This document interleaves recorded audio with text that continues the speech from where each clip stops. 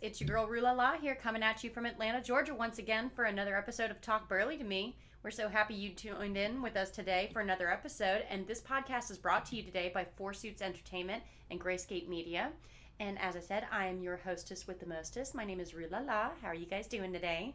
I'm so excited you guys tuned in for another episode with us. Today, we have a very important subject that we're going to be covering, and this is something that a lot of burly people deal with the struggle at some point in their careers. We're going to be talking about festivals, the beast of festivals. This is this is a touchy subject for some people because this has a lot of positives and negatives associated with it. It's a very rigorous process that these people go through, putting them together, applying for them, performing for them. You know, it's just a very big undertaking making a festival happen. And there's a lot of parts and pieces that go together to make the show a success. And, you know, also being a performer that has performed in a festival before, and I've seen people firsthand that organize them and put them together, you know, there's a lot involved, you guys. And today, specifically, we're going to be just talking about the beginnings of like how you would go about necessarily, applying for these festivals and what kind of stuff they're looking for. You know, what are some pointers that some of the new faces out there in the Burley community can kind of reach out to and get some information on. But so anyway, to start, there's a couple of really great festivals actually within the area, and one further up north that are open for admissions right now for performers and instructors. So if you guys have the need and you think you've got a routine strong enough and you want to share it with these people, you know, by all means, you know, be brave, go apply. The list of the festivals that we were going to mention here, a couple of them actually right here in the southeast. We're going to start off with the NOLA Nerdlesque Festival in New Orleans, Louisiana. They are open for admissions right now, and I believe they still have a couple more weeks left that they're going to be open for that. Also, Crescent City Burlesque Weekender, also in New Orleans, is going to be open until July 1st, I believe, accepting admissions for that. Next one we've got right here in Georgia, the Savannah Burlesque Festival that takes place in Savannah, Georgia. Admissions are open, I think, for maybe like another week or two. Might be wrong on that, but by all means, go check them out on Facebook, social media, wherever you can find their information. And last but not least, another exciting one taking place out in Barre, Vermont, the Vermont Burlesque Festival is currently open for admissions. And yet again, you guys, all these festivals are seeking not just burlesque, but anybody within, you know, the performing arts community. If you do vaudeville, if you sing, if you do lyra or other kinds of aerial arts, or, you know, you can do flame breathing or fire eating stuff and fire poi or whatever else that you might have a skill set for. You know, they look for all kinds of dynamic stuff that they want to include, not just burlesque. So if you're a part of the live entertainment community and you've never wanted, you've always wanted to, show your stuff in different parts of the country, like, by all means, see what it's about and just apply and see what happens. You never know what kind of opportunities might get opened up for you from it. But anyway, guys, so moving on to the meat and potatoes of what we're going to be talking about today. So the thing with festivals, it varies a lot depending on what kind of a festival specifically you're applying for, what area it's in. Do they have blue laws that you have to abide by, which is, of course, the laws that are stipulating, the certain amount of coverage that is necessary for you to be able to perform in an establishment that serves alcohol, things like that, and you have to have all of that disclosed to you, of course, by the people that are the executive producers of these festivals, because they're the ones that have to make sure everyone's on task and doing everything that they're supposed to stay within reason. But anyway, other than that, So there's a couple things that specifically I have been advised on firsthand by several professionals that are things that you really need to think about and focus on whenever you're trying to gear yourself up to apply for these festivals. First thing, the routine itself. What are you doing? Is it burlesque? Is it an aerial art form? Is it, the comedy, or is it something else entirely? Like what genre are you in? What kinds of stuff have you seen other performers do, and that, maybe it's just getting a little stale, and, how could you expound on that and make it different? Just depending on what you're doing and how well you're executing this routine, you just got to put everything you've got into it, and you make sure, guys, that whatever particular performance it is that is being taped that you're going to be sending into these festivals, please make sure that you rehearse a lot before you get on that stage. Just have enough of the practice under your belt that that routine by heart, that if something happens and goes wrong, that you can still pick it up and still keep going, and the audience be none the wiser that you made a mistake. Just practice, guys. It's all it takes. And also on that note, it's not even a bad idea sometimes to get some outside counsel from somebody. Just ask someone to come randomly watch you. It doesn't even necessarily have to be a fellow burlesque performer. It could be just a friend of yours that's not in the scene that would give you real audience perspective on what they thought of the number. And, also videotape yourselves. Go back and watch it, because if you don't have mirrors at your disposal for you to watch your movements and, be really keen on those things when you're practicing, it's just as helpful to record yourself in a setting by yourself, and then go back and re-examine everything and make sure that you're doing everything as you've originally designed it to, so that when you get on that stage, everything that you envision in your mind that number looking like is exactly what those people see when you get out there to perform it. But so that's just also some things that I have been told from other professionals in the industry when I was asked, when I asked for feedback on my numbers and stuff for why I wasn't selected, because that's how you grow. That's how you're going to get better. It's how you're going to get stronger, and it's how your numbers are going to get stronger. So just don't be afraid to ask for some guidance or some insight, or just some critique, because other people might notice things that you don't.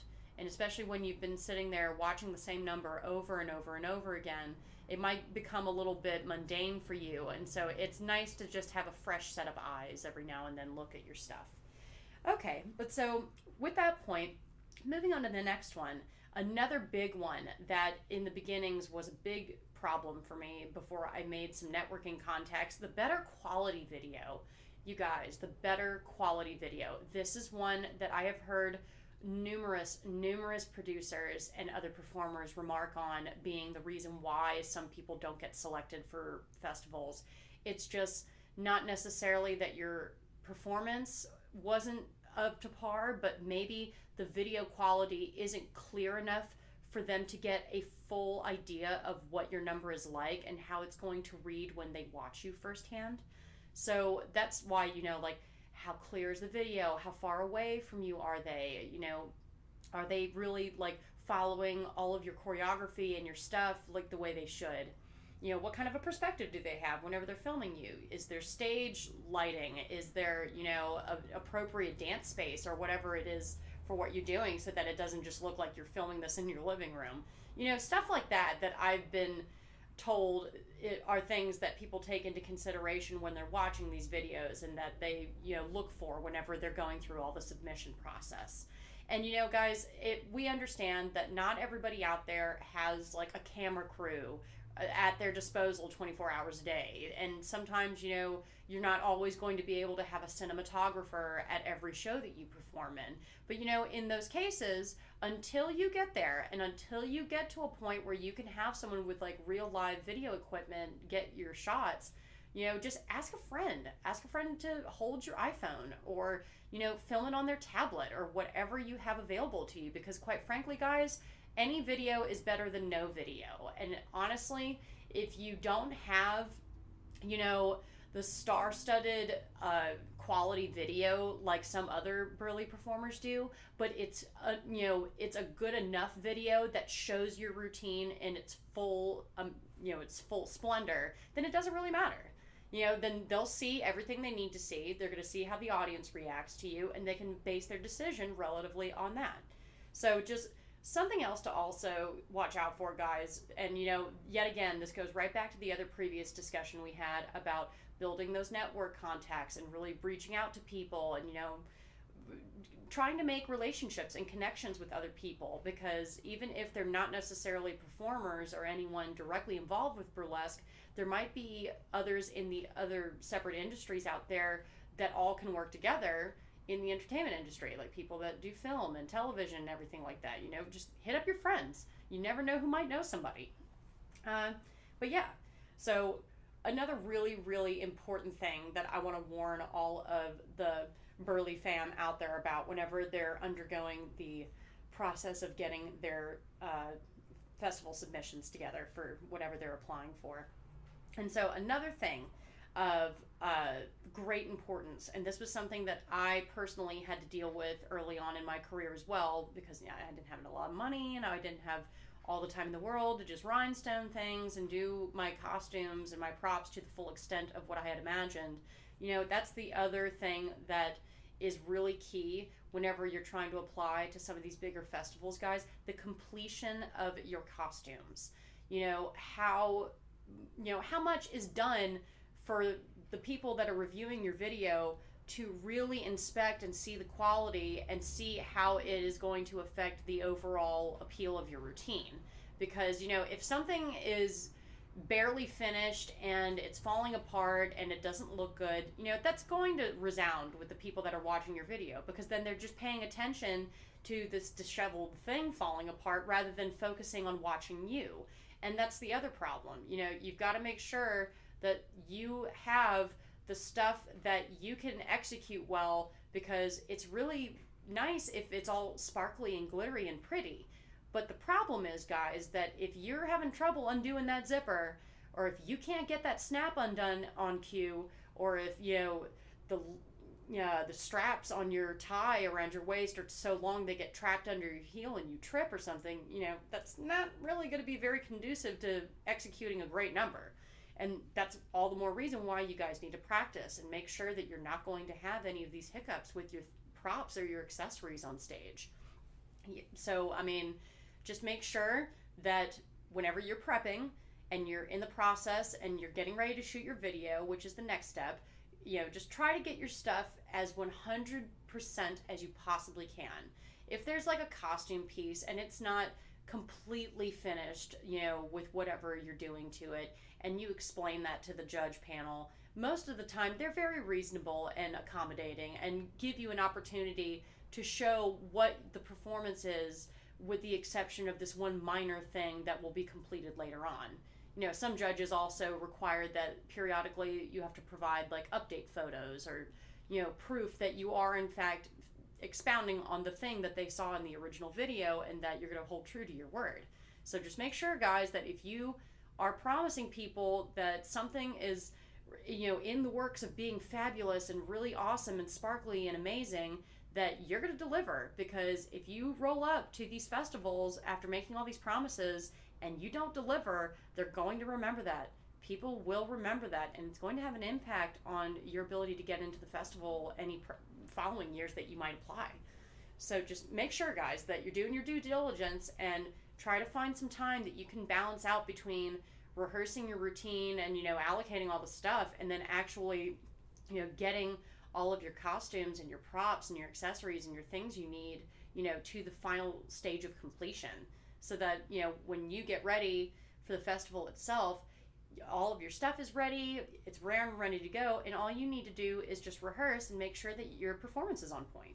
It just makes things so much easier for you. And a good friend of mine, Amber Blaze, actually, who's frequented a lot of festivals that we're probably going to be having an interview with at some point in the near future about this very subject, also has attributed a lot of her success to the fact that she makes sure that the video that she provides demonstrates the level of quality that she is known for. And that's something that you will start to build a reputation for, but you got to make sure that you're holding up your end of the bargain. And you know, guys, apart from that stuff, like with the costumes or whatever, you need to remember too, like I have also said previously, that it's not just about the rhinestones. We need to understand, like, what is the significance of these pieces, and you know, like, why is it adding to the number itself and to the story you're trying to tell. You know, like, because it can be something, you know, not even with stones all over it, but it could still be really beautiful and entertaining to watch, like chiffon or, you know, silks that are very flowy and things like that. You know, just take your time with it. Don't feel like you have to rush and just go out and buy like gobs of Swarovski stones, because that's not really what it's about. But over time, that you will start to build your inventory and get those kinds of things, but that working on the routine itself and making it really strong at heart is where you need to begin. And everything else kind of falls into place after. But yeah, so that's my contribution to the subject on festivals, guys. And we would like to let you know that we're going to be having a special guest, Miss Ember Blaze, on one of our future podcasts about this subject as well, that she's going to be discussing with us. She's participated in several festivals all over the country, and I believe she has recently been accepted into Smoky Mountain. So she's got some really valuable insight that we're going to be including in on this next podcast. And we are so happy that you guys decided to tune in and listen to us. We thank you so much. This podcast today was brought to you by Four Suits Entertainment and Grayscape Media. And I am your girl, Rue La La. If you would like to drop us a line, or if you have anything else you would like to add to the conversation or stuff you would like us to include, please feel free to email us at foursuitsent@gmail.com, or you can reach me at roulala86@gmail.com. And we just can't wait to hear from you guys. So if you liked this podcast today, please hit the follow button, and you guys have a lovely day. I'll see y'all next time.